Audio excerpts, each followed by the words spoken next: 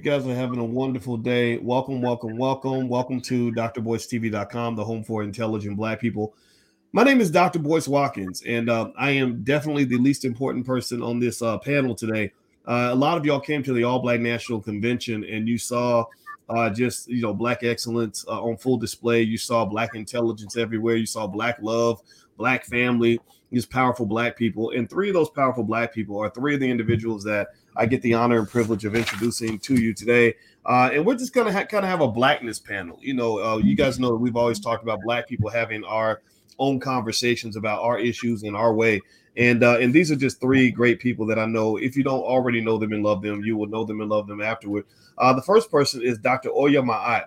Dr. Ma'at is a professor of engineering at Morgan State University. That's pretty dang impressive. Not just an engineer, but a professor of engineering. Not just a professor, but a professor of engineering. People got to know the difference. Being a professor or being an engineer, both of those things are hard.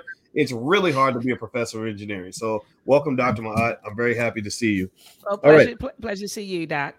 The pleasure is all mine. The next person I would like to introduce you to is Zakiya Sankara Jabbar. Zakiya Sankara Jabbar. Zakiya Sankara Jabbar, my homegirl. She's the host of a great show on YouTube that everybody should follow called Real Talk with ZSJ. She's extremely conscious, very intelligent, has a lot of great things to say. How you doing today, Zakiya? I am doing well. Glad to be here with all of you. Yes, it is an honor to have you. The next one, last but certainly not least, is my brother, Mr. Julian Walker. He is the CEO and co-founder of Push Black, one of the baddest, blackest, most powerful platforms on the entire internet universe. How you doing today, brother? Excellent. Appreciate you having me, Doc. Yeah, well, I'm glad you're here, man. I'm glad you're here. All right, so everybody, give the guests a big Black welcome. Put your B1s in the chat. Let us know what city you're from, and let's just kind of jump in. Let's get it started. Okay, so this week in Blackness, we've had a crazy week or two. I'm going to start with what I think is kind of the biggest elephant in the room, because we can even get to stuff related to the elections and all that, and I think that's related to this too. But you had this whole issue with Kyrie Irving, Kanye West, and just sort of this general, weird, almost like cancel culture on steroids that they sort of saved up for disobedient Black men. The men that they found that they believe didn't say the things they wanted to say, didn't apologize hard enough. I guess they got on one knee and didn't get on both knees. And I just thought it was just really interesting to observe. And so I'll start with you, Dr. Ma'at. This past week, how have you been feeling kind of watching, just all this stuff that's been going on with Kyrie and beyond that, and just kind of what that means, not just Kyrie, but just the reaction to him? Absolutely. And again, thank you so much for inviting me on your platform, Dr. Boyce Watkins, and peace to all of the people on the panel, Brother Julian and Sister Zakiya. This is just as a student of history, we see that this is there's nothing new under the sun. Right. And so what we're seeing is, I would call it a digital, sort of buck breaking. Right. And so, back in the day, and I know many of you who are students of history are familiar with how things went on the plantation. You would take, the slave master used to take out the strongest men, or they would call us bucks. They would call the men bucks, and they would bring the strongest men, the men that we admired and held in high regard. The slave master would, bring him out there if he got out of line, and he would beat us he would beat the man in front of everybody, and to break him, and we would say to buck break him. And so literally that's what we're seeing in the 21st century. We're seeing modern day buck breaking. Kyrie Irving and Kanye are people that are very important to our culture. We hold them in very high regards. A lot of people follow them and listen to them. We love their music. I know that Kanye is a fashion, person and try to become a fashion guru. But that's what we're seeing right now. We're seeing them being broken. So they got out of line. They said some things that wasn't pleasing to the dominant society. The dominant society is now checking them and doing it in the eyes, in the eyes of the world. And so again, this is modern day buck breaking that we are witnessing, and it's unfortunate. A lot of bones are being put out about Kanye and Kyrie that simply aren't true. They're being labeled as anti-Semitic.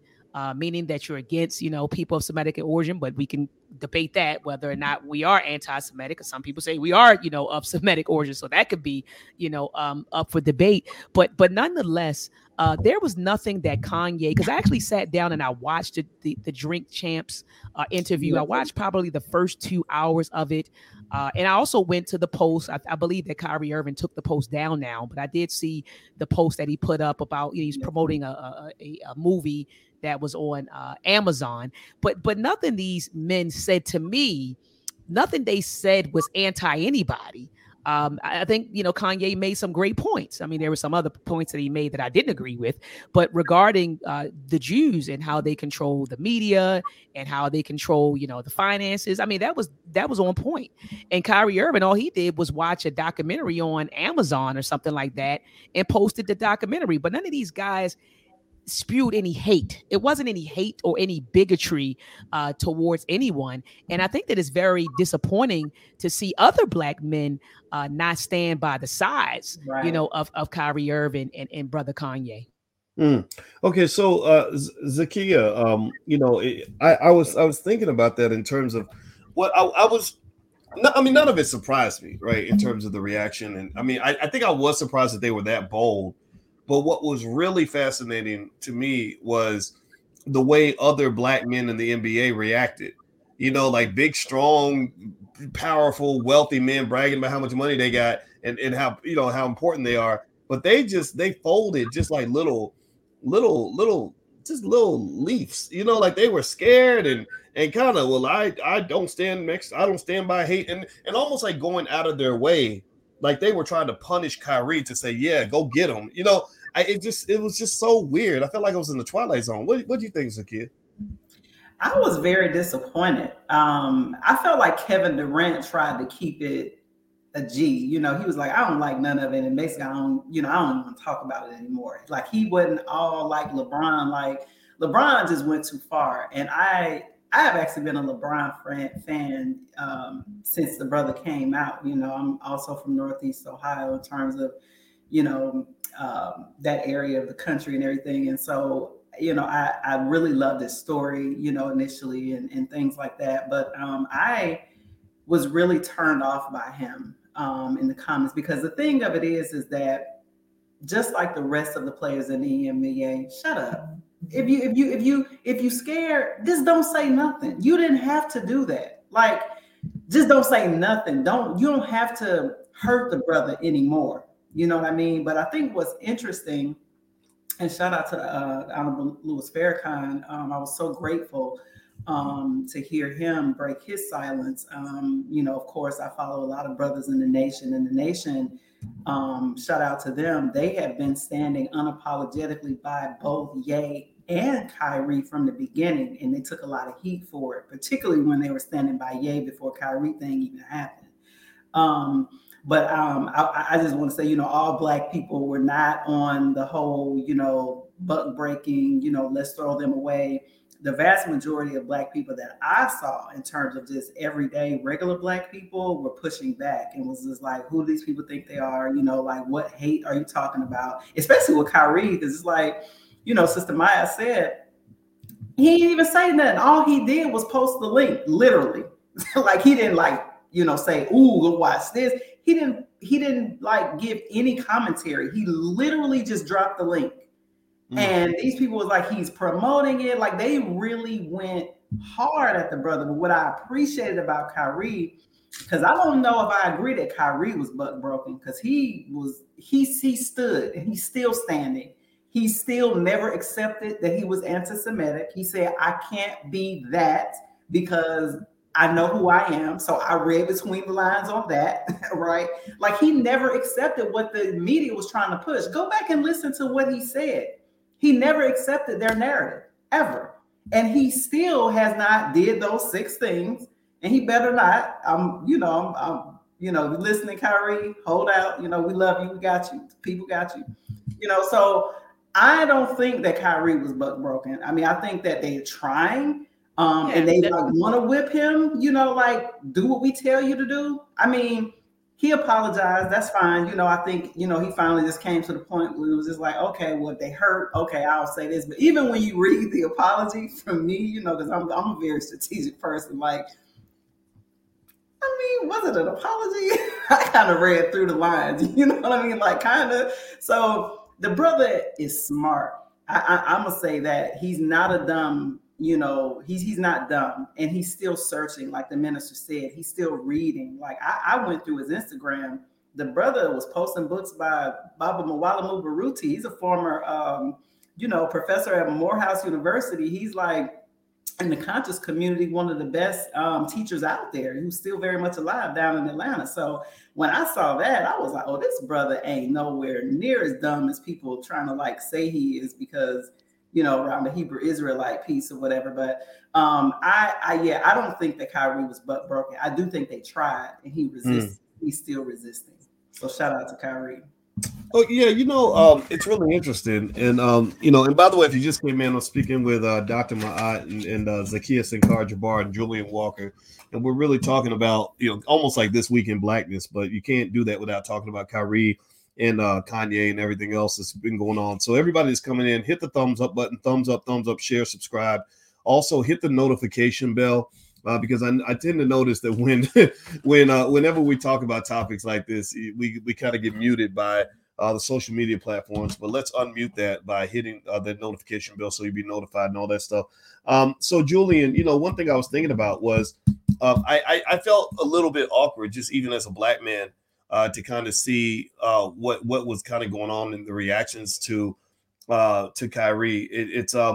It was very interesting to me because I think I saw where the NBA commissioner, Adam Silver, actually the headline I saw was that he said Kyrie is not anti-Semitic, which was interesting because I also felt that like sort of once the white guy on top said, okay, I don't think he's that bad. And then also when these celebrities on TV started hearing from the community, hearing from that new black media that everybody wants to pretend like isn't there, they started kind of backpedaling a little bit. They started to, well, I'm really black and I don't be questioning my blackness and everything else.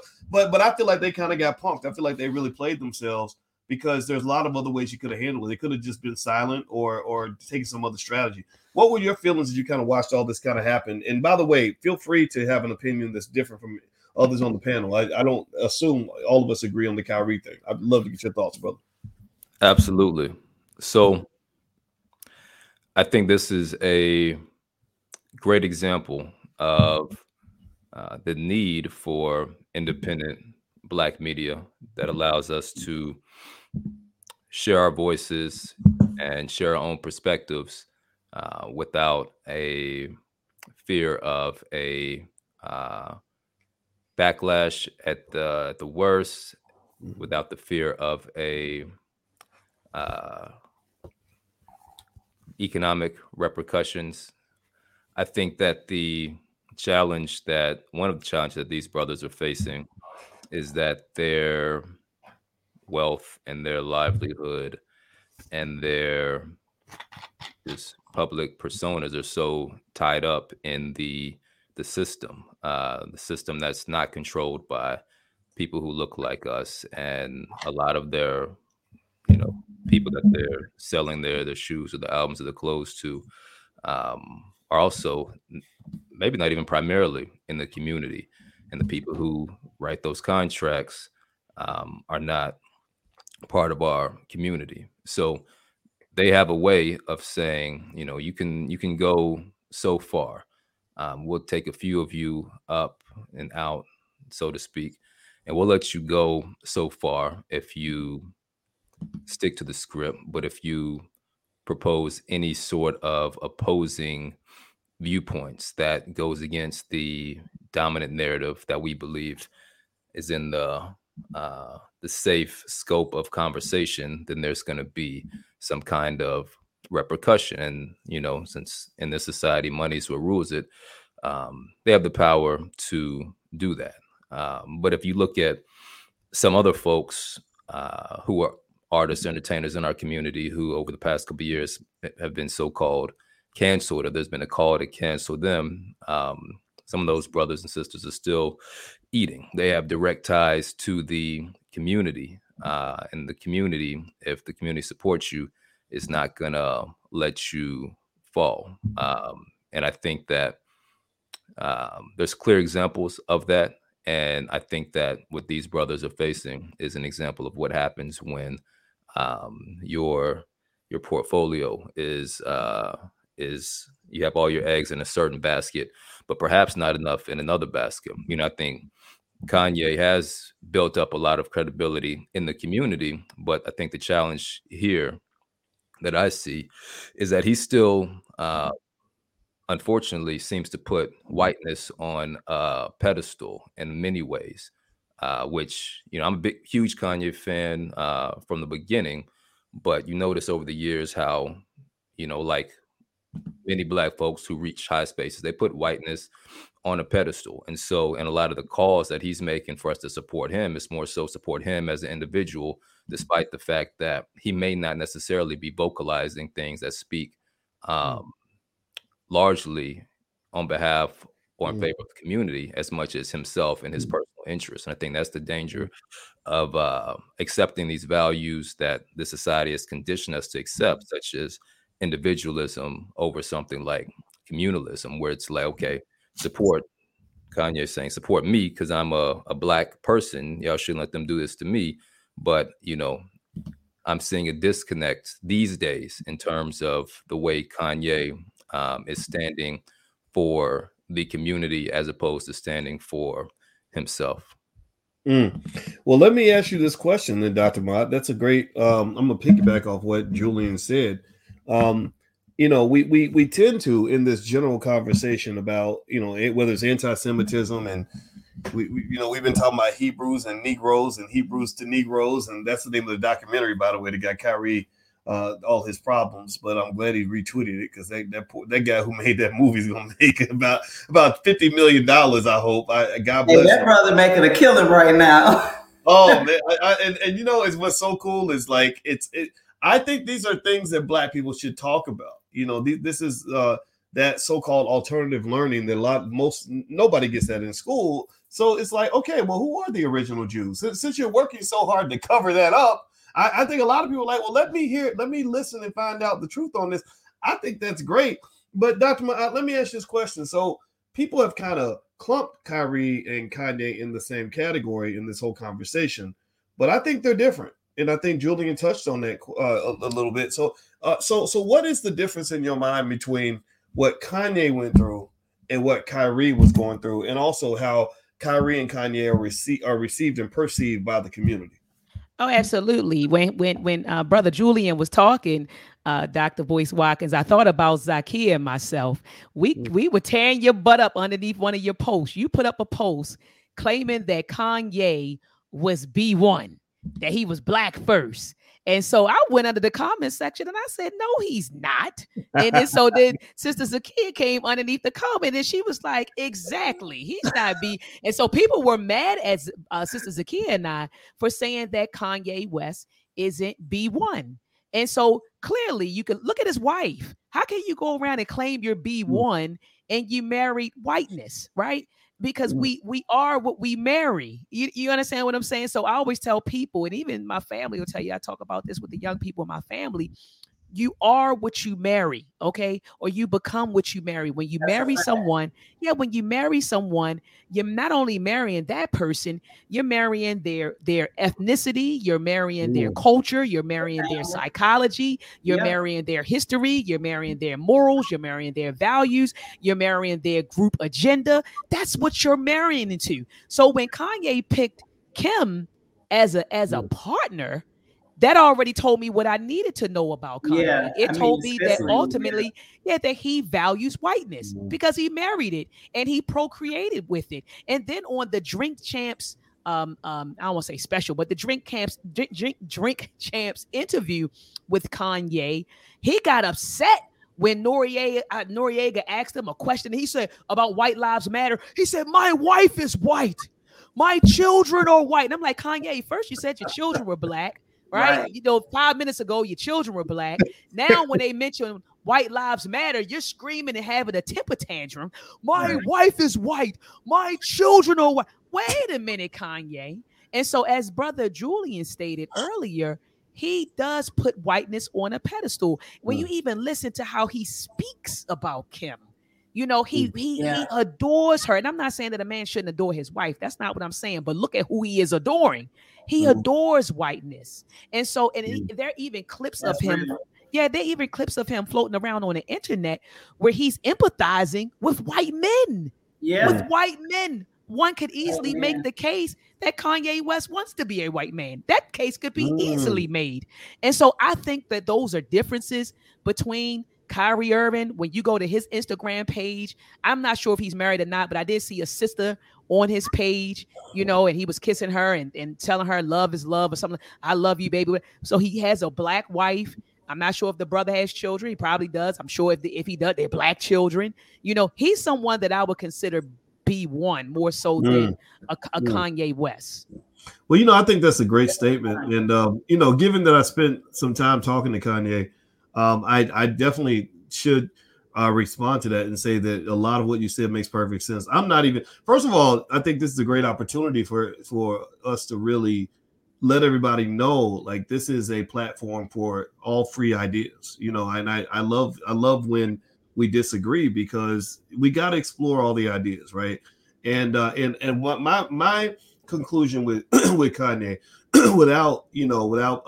without divulging, you know, too much of our personal conversation, because we talked a lot, is that he is a complex person, and I did flat out say, I said, look, you know, when I look at another black person, I try to find the areas that we can align on.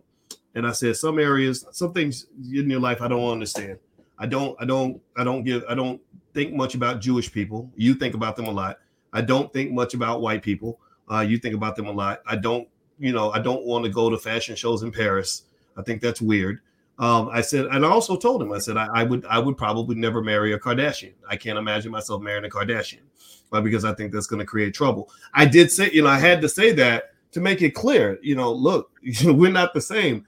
Where I aligned with Ye, you know, at least in theory, was his respect for Powernomics, Dr. Claude Anderson. And also, there was a part of the conversation we were talking, and where he asked me to record it. You know, there's a three-way with me, him, and Noriega, and I think Diddy and somebody, and Russell Simmons were on. He was texting. He kind of, his brain kind of goes in a million directions at once.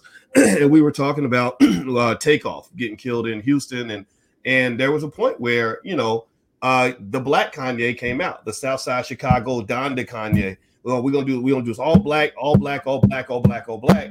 And that's where I'm like, okay, I can rock with that.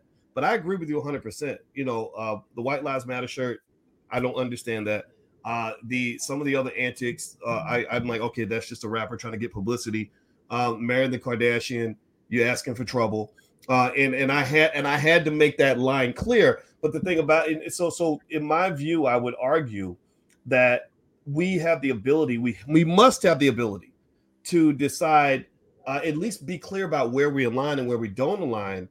Because if you think about it, so much division happens in our community because I'm a Democrat and you're a Republican, or, you know, I'm straight and you're gay. And I think we got to be thoughtful about that. But to your point, though, I happen to align with you on that. I think that a black man marrying a black woman is one of the most direct ways to show how committed you are to the black community. Because there's no greater asset I can share with another person than my life. You know, so if I give my life to a black woman and to a black family, that for me personally, I would not feel the same sitting here talking to you if I had Becky on my arm cheering me on, saying "Go black men, go." That would just look awkward and weird, you know. Exactly. So, you know, but so it's hard, right? It's hard because I have really cool black friends who are very pro-black, who happen to have a wife who's not black. I be saying that. I don't understand brothers like that. I don't. Yeah, it does, and I think it should be talked about. I really do. Absolutely. So Zakiya, I'm gonna pass the ball to you because I want you to go next, because I said too much. I apologize. I just really wanted to. I had to share that part about Ye because I did get the insight and it was like, okay, let's, you know, I've talked to Dr. Claude Anderson's talked to him, and part of it is like an educational process. Like, let me just kind of give you a worldview, and he was listening.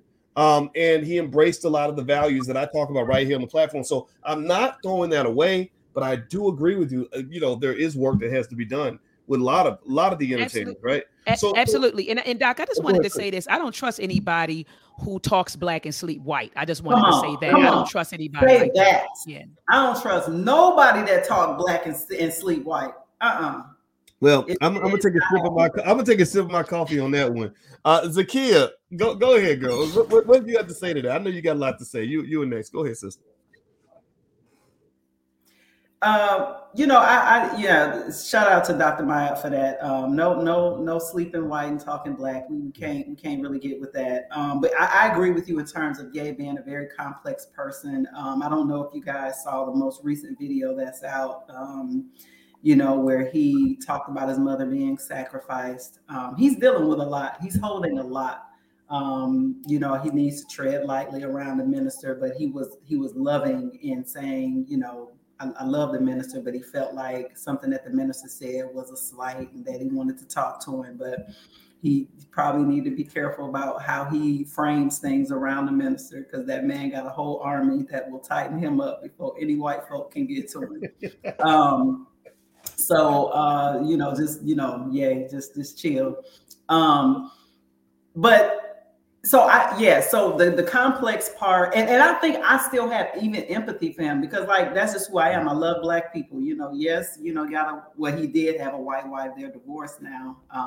But I still have some empathy for the brother. And here's the thing, even though we have our challenges with him, what black people have to learn how to do is not join the lynching party because a black person does something that we don't like. That's what I didn't like about what I saw on social media, was like people willing to throw him away, throw him to these people, even though what they are doing is literally, like we were saying earlier, buck breaking and lynching. Because what they did to him was straight up buck breaking, lynching, everything else. I stood my ground just like the NOI. I am not joining the lynching party. I don't care that he wore White Lives Matter. We got plenty of confused black folks in our community. Plenty. I'm not throwing them away. That's just my politics. You know what I mean? And I just think that, clearly, the brother needs some help. I don't know who he has around him. I feel like he feels like he can't trust anybody. You know what I mean? Clearly, his mother is gone. And when I saw him say that his mother was sacrificed, and then he started naming Michael Jordan and saying same thing with his father. Then he named Dr. Dre. I didn't know Dr. Dre's son was dead. I didn't know anything about that. He named a bunch of people, Bill Cosby's son. I do remember that.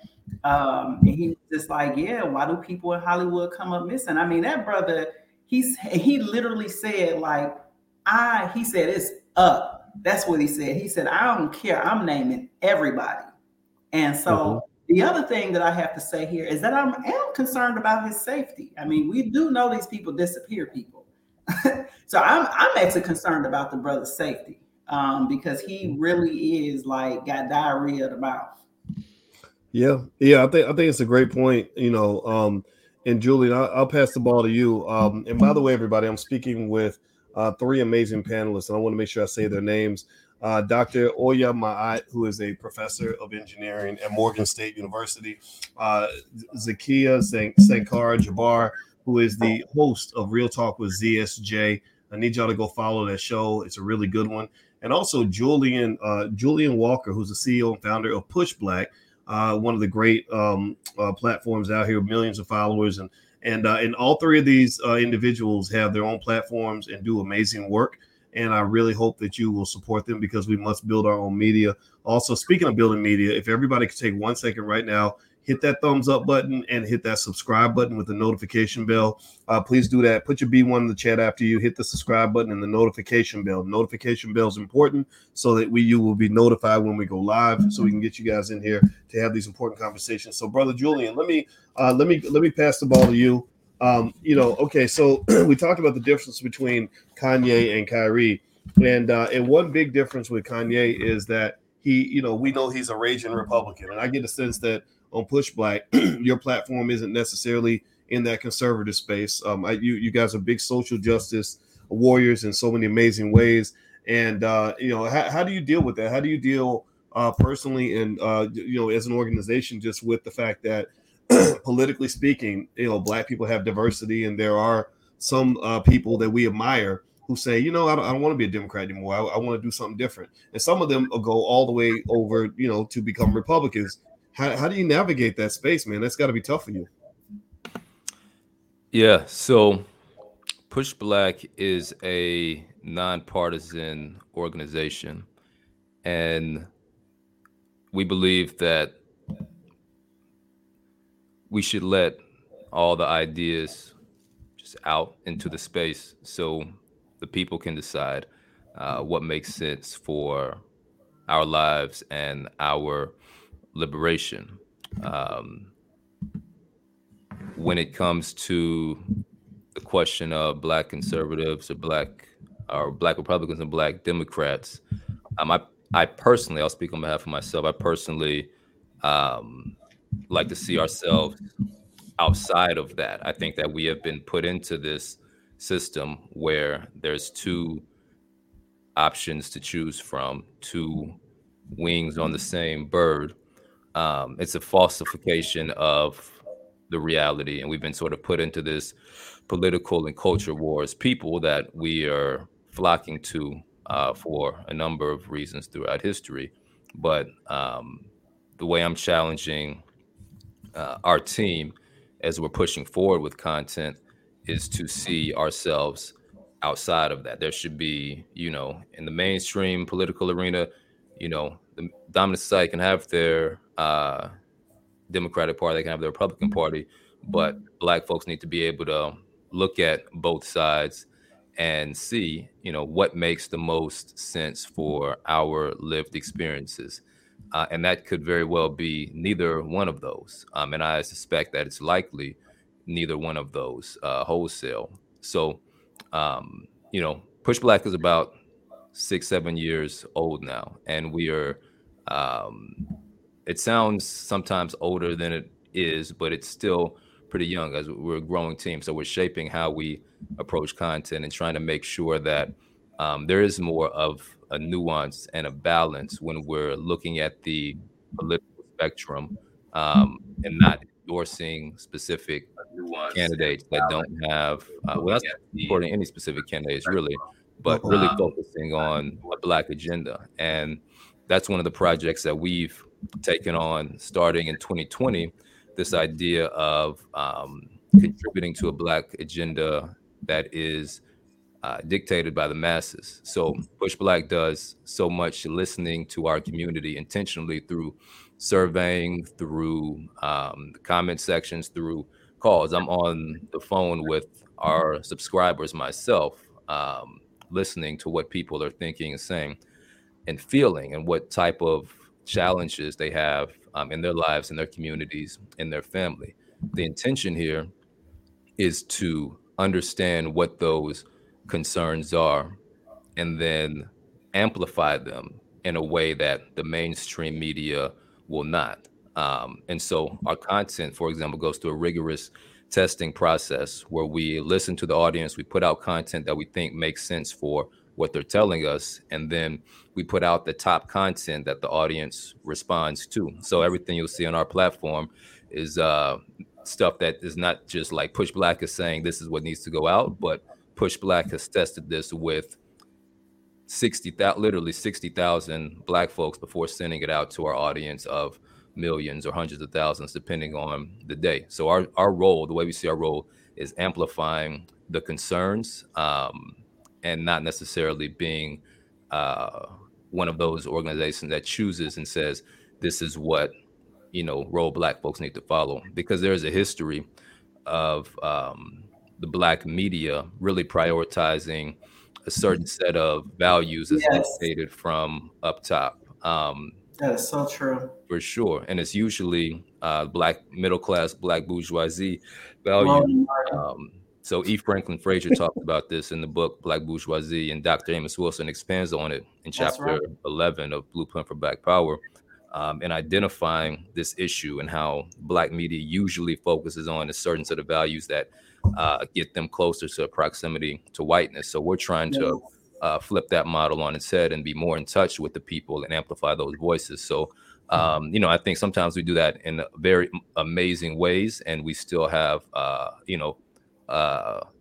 great opportunity to continue building on that to make sure we're serving the community and giving those options that are putting Black priorities first and not confining ourselves to these artificial frameworks that have been passed down to us. Do you partner with Black organizations like Black nonprofits that's doing social justice work? So that's the next step of our work. Right now, we're in the middle of a research phase, really digging into what issues we want to stand on in a more tangible way. And our intention is to connect with grassroots organizations and local communities. Because I run one. I'm just, There we go. All right, so we got to talk then. Yeah, that's our intention. Is since we have masses of Black folks that are on our platform, we want to connect folks with the action.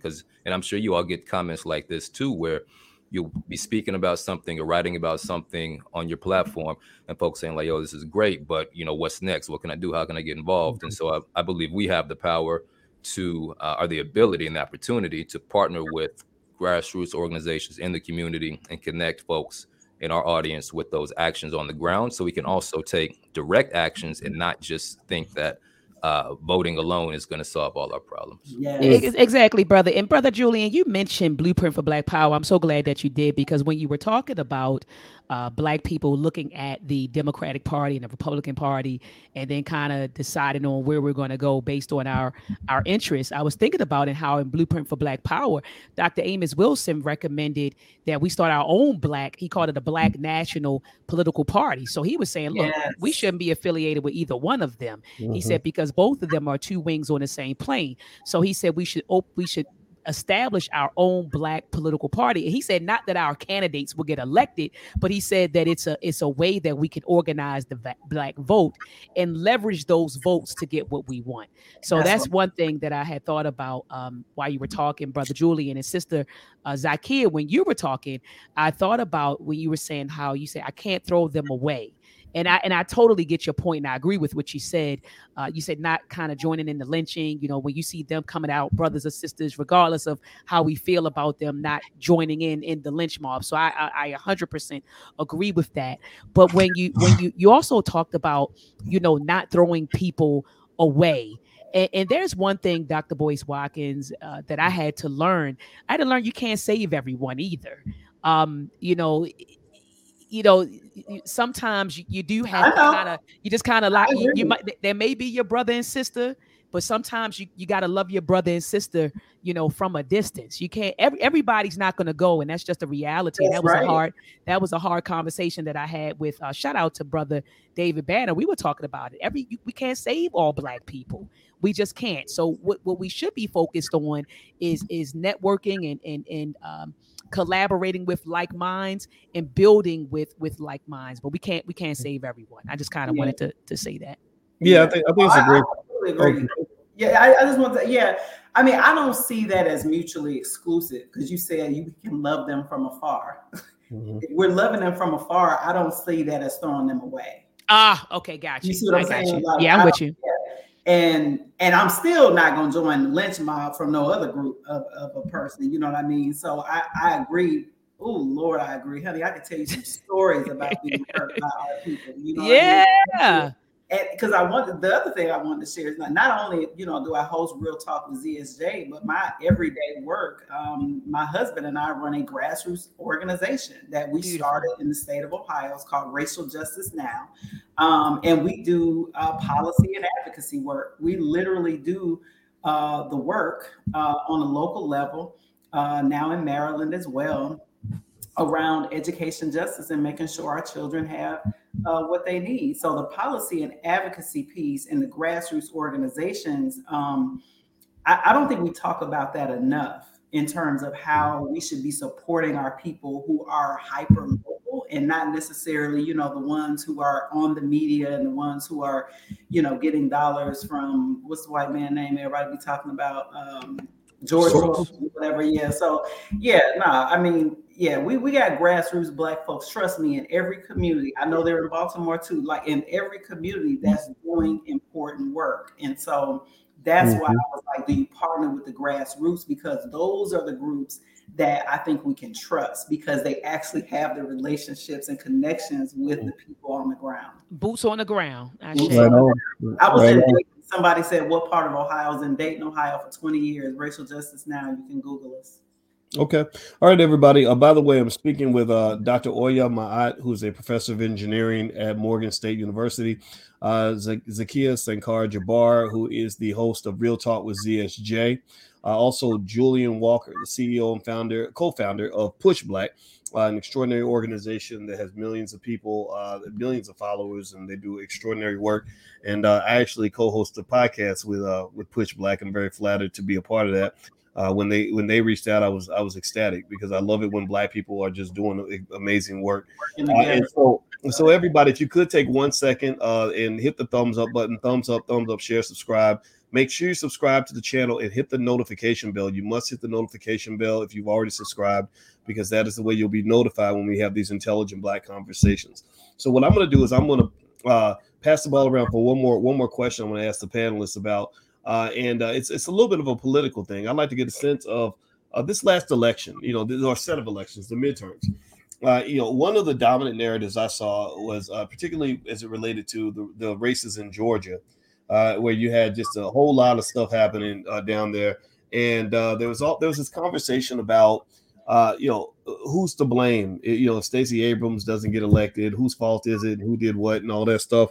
And so you did have the Roland Martin-ish conversations, and I'm not even, I'm gonna tell you just to tell y'all how loving I'm trying to be. I'm not even here to diss Roland or anything like that. In fact, I'm gonna start with a compliment by saying I think Roland. Julian laughing. Yeah, Roland is a highly dedicated journalist. I will give him that. He is dedicated to the Democratic Party. Yes, he is. Yes, he is.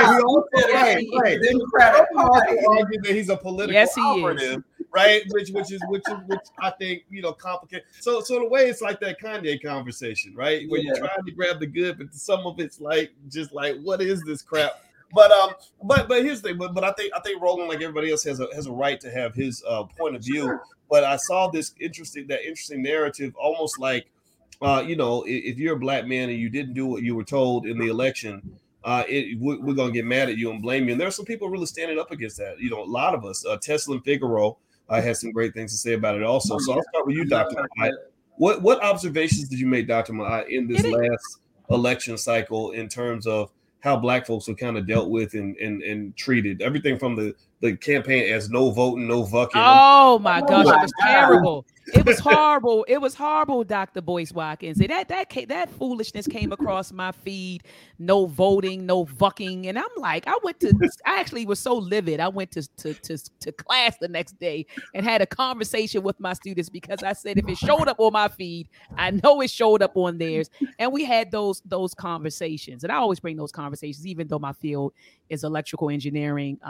I bring the real world into my classroom. So we talk about everything because I believe in that when you educate someone, you should be educating the whole person, So we have all of those conversations. We talked about Takeoff when Takeoff was struck by the bullet when he was murdered.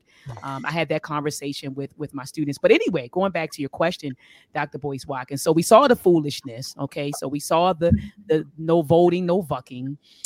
We saw people twerking for votes. I saw Black women twerking for votes. I think didn't Stacey Abrams wasn't she twerking for votes? Or she did something. Okay, so I saw all the antics on the internet. I also saw, I'm so tired of the left telling us what it means to be Black. So if you don't vote for me, that doesn't you're not Black. And if you don't vote, you're not a Black man in America. If you don't stop telling us what it means to be Black. We live it every day. We are Black and we live it every day. So stop telling us what it means to be Black. But they blamed Black men when Stacey Abrams didn't get in. They blame Black men, but they blame Black men for everything. So I wasn't surprised, when I saw that. But Black men got blamed for everything. But then you got to ask yourself, when she was campaigning, she didn't speak to Black men at all. She didn't talk about issues that are plaguing Black men. So why then would Black men go out and vote for her if she didn't speak to Black men while she was campaigning? So that just didn't make sense. But yeah, I saw the antics, brother. Go ahead, Doc. Well, no. I was going to follow up with your point. First of all, the funniest line of that "No Voting, No Bucking" campaign was, "If you want to get this booty, better do your civic duty." Oh, I remember that. That was interesting. Then there was a couple others, but I won't repeat them because children might be watching.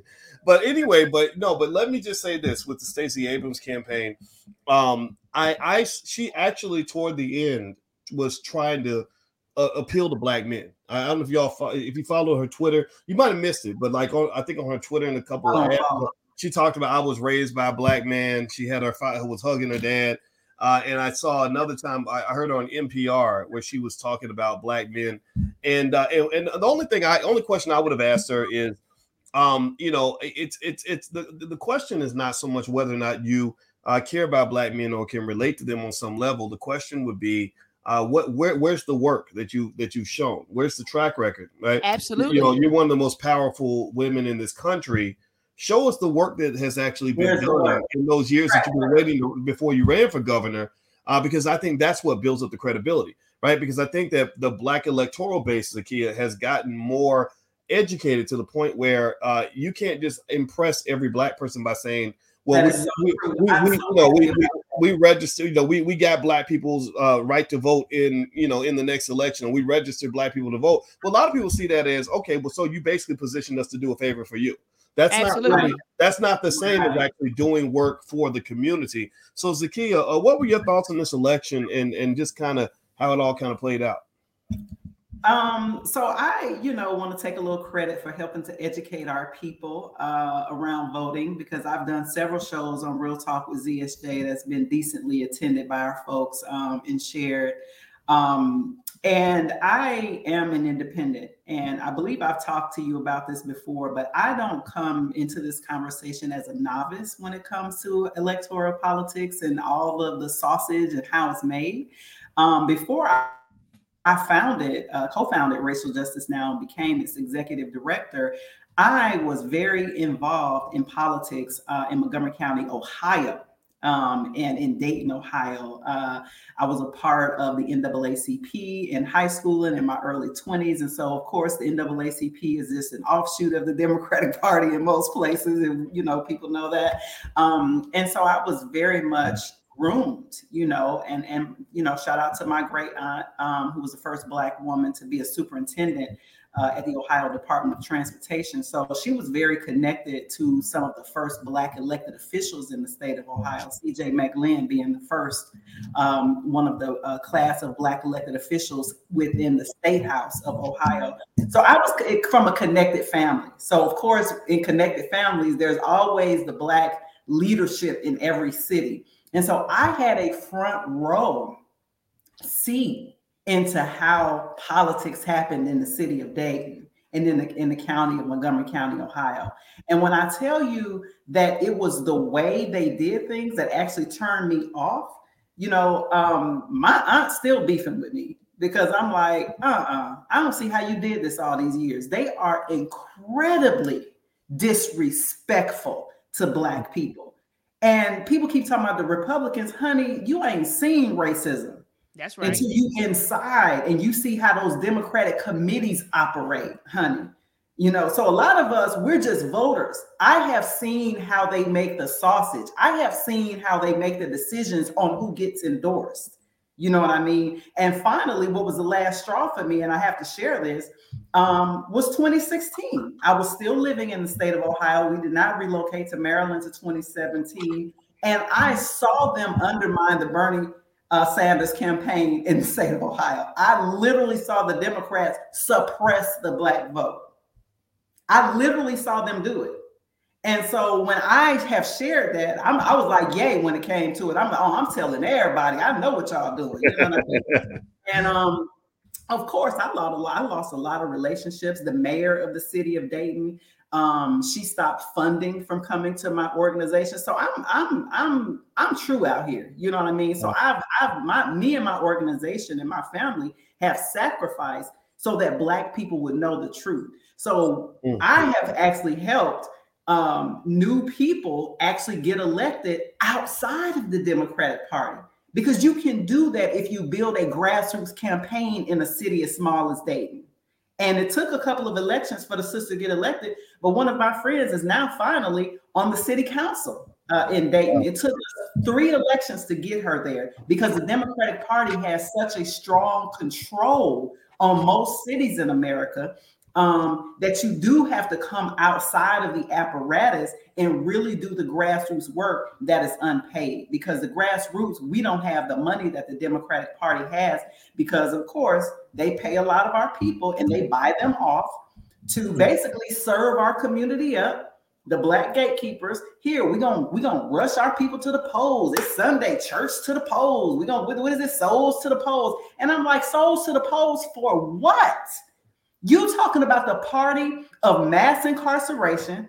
You know, so when people were saying Black men need to get out and vote for Stacey, and I'm like, but she representative of the Democratic Party. I was like, exactly what has the Democratic Party within the last decade? Let's just start there. What policies at the local, state, national level have they done to improve the material conditions of Black people and Black men in particular? Name one. Well, that's ma'am, I must correct you. You said souls to the polls, but that's not as big as the other one, which was booties to the polls. Lord, I don't know if y'all remember that. Y'all remember get your booty to the poll, get your booty to they got it all covered. They got you covered on Sunday morning, and then they got you covered at the club on Saturday night.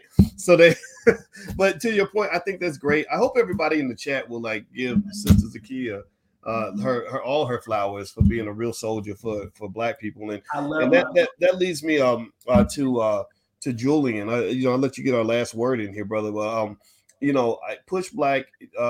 I was impressed with Push Black because your team has a wonderful mastery of technology, and I see just what an extraordinary entity you guys have become. And if I understand it right, you were founded in Atlanta, so you were in the middle of Georgia, right, with all the Georgia politics, and I'm sure people are taking notice of your ability to shape, how voters think and things like that. What's that like for you, and how do you sort of take that that entity you've created and sway it in a direction where Black political influence can be maximized long term? Like, what are some of your thoughts on that? For sure. So I'm based in Atlanta. Our team is nationwide. So we have broad reach nationwide. And the Georgia runoff is definitely a topic of discussion. As I mentioned, Push Black is nonpartisan. And part of our theory of change is that if we can infuse our content daily with values that we believe will lead to Black liberation above anything else, then people will make decisions for themselves, their families, and their community that will, over time, contribute towards a mass movement towards liberation. And for us, the voter engagement work is a part of that, but it's not the end-all, be-all. We have the power to reach a whole lot of people. So this week, for example, our subscribers sent out or shared 180 million voter engagement messages across the country, and generated nearly 1 million votes based on randomized controlled trials that we've run on our program, between 600,000 and 1 million. What that means for us is that right now, there is absolute power to mobilize Black folks to take actions on what they believe is in their best interests. The challenge is that there's still more work for both Push Black and all independent Black media who has Black people's interests in mind to make sure we are helping the community clarify what our interests are. Because now, more so than anything, our interests are being dictated by forces outside of our community. So I envision a world where we are able to take that power of mobilization and have even more impact when people begin to start taking actions that are even more closely related to the tangible material conditions that we're living in. And I think that for us in our realm of expertise, that comes with media, that comes with culture, that comes from values. So as it relates to this election coming up, there's definitely a lot of interest in the work that we do, and we're just sort of staying the course and saying we're going to keep putting out these Black history stories that give context for the world we live in today and the world we could shape in the future based on these values. And over time, I believe the people will decide what is in our best interests and what is not. And I think that will continue to show up even clearer, even more clearly on election days for years, for decades, hopefully centuries to come. Imagine that, allowing Black people to think for themselves. That'll make you some enemies right there. Why you let them Negroes think? They ain't supposed to be thinking. They're supposed to be voting and bucking. All right. So anyway, I tell you, I have to admit, y'all know my bias. My bias is that I believe everybody should be free to think what they want and do what they want, but just be informed. Hear all the points of view.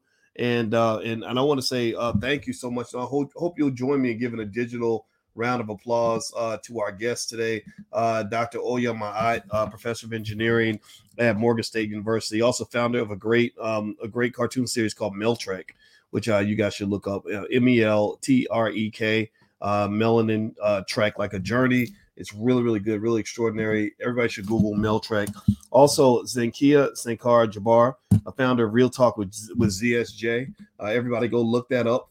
Follow all of these individuals online. Support their platforms, please. And also Julian Walker, CEO and founder of Push Black. I hope you also thank him as well. He's a good brother, smart guy, and I respect him a lot. And as I do all the panelists, and I just think it was awesome to have a chance to talk to y'all. All right, everybody. So hit the thumbs up button on the way out. Thumbs up, share, subscribe if you haven't done it yet. Also, if you want to check out my website and see what we have going on in our world, feel free to go to BoyceWatkins.com. You guys know that economics is my thing and one of the things I love to talk about. And I love to help you in any way that we can in the Black Business School. So thank you all very much to the panelists, and God bless everybody. And y'all have a good Friday night, and we'll see y'all soon. Take care now. Be one. Be one. Be one. Power. Be one. Peace.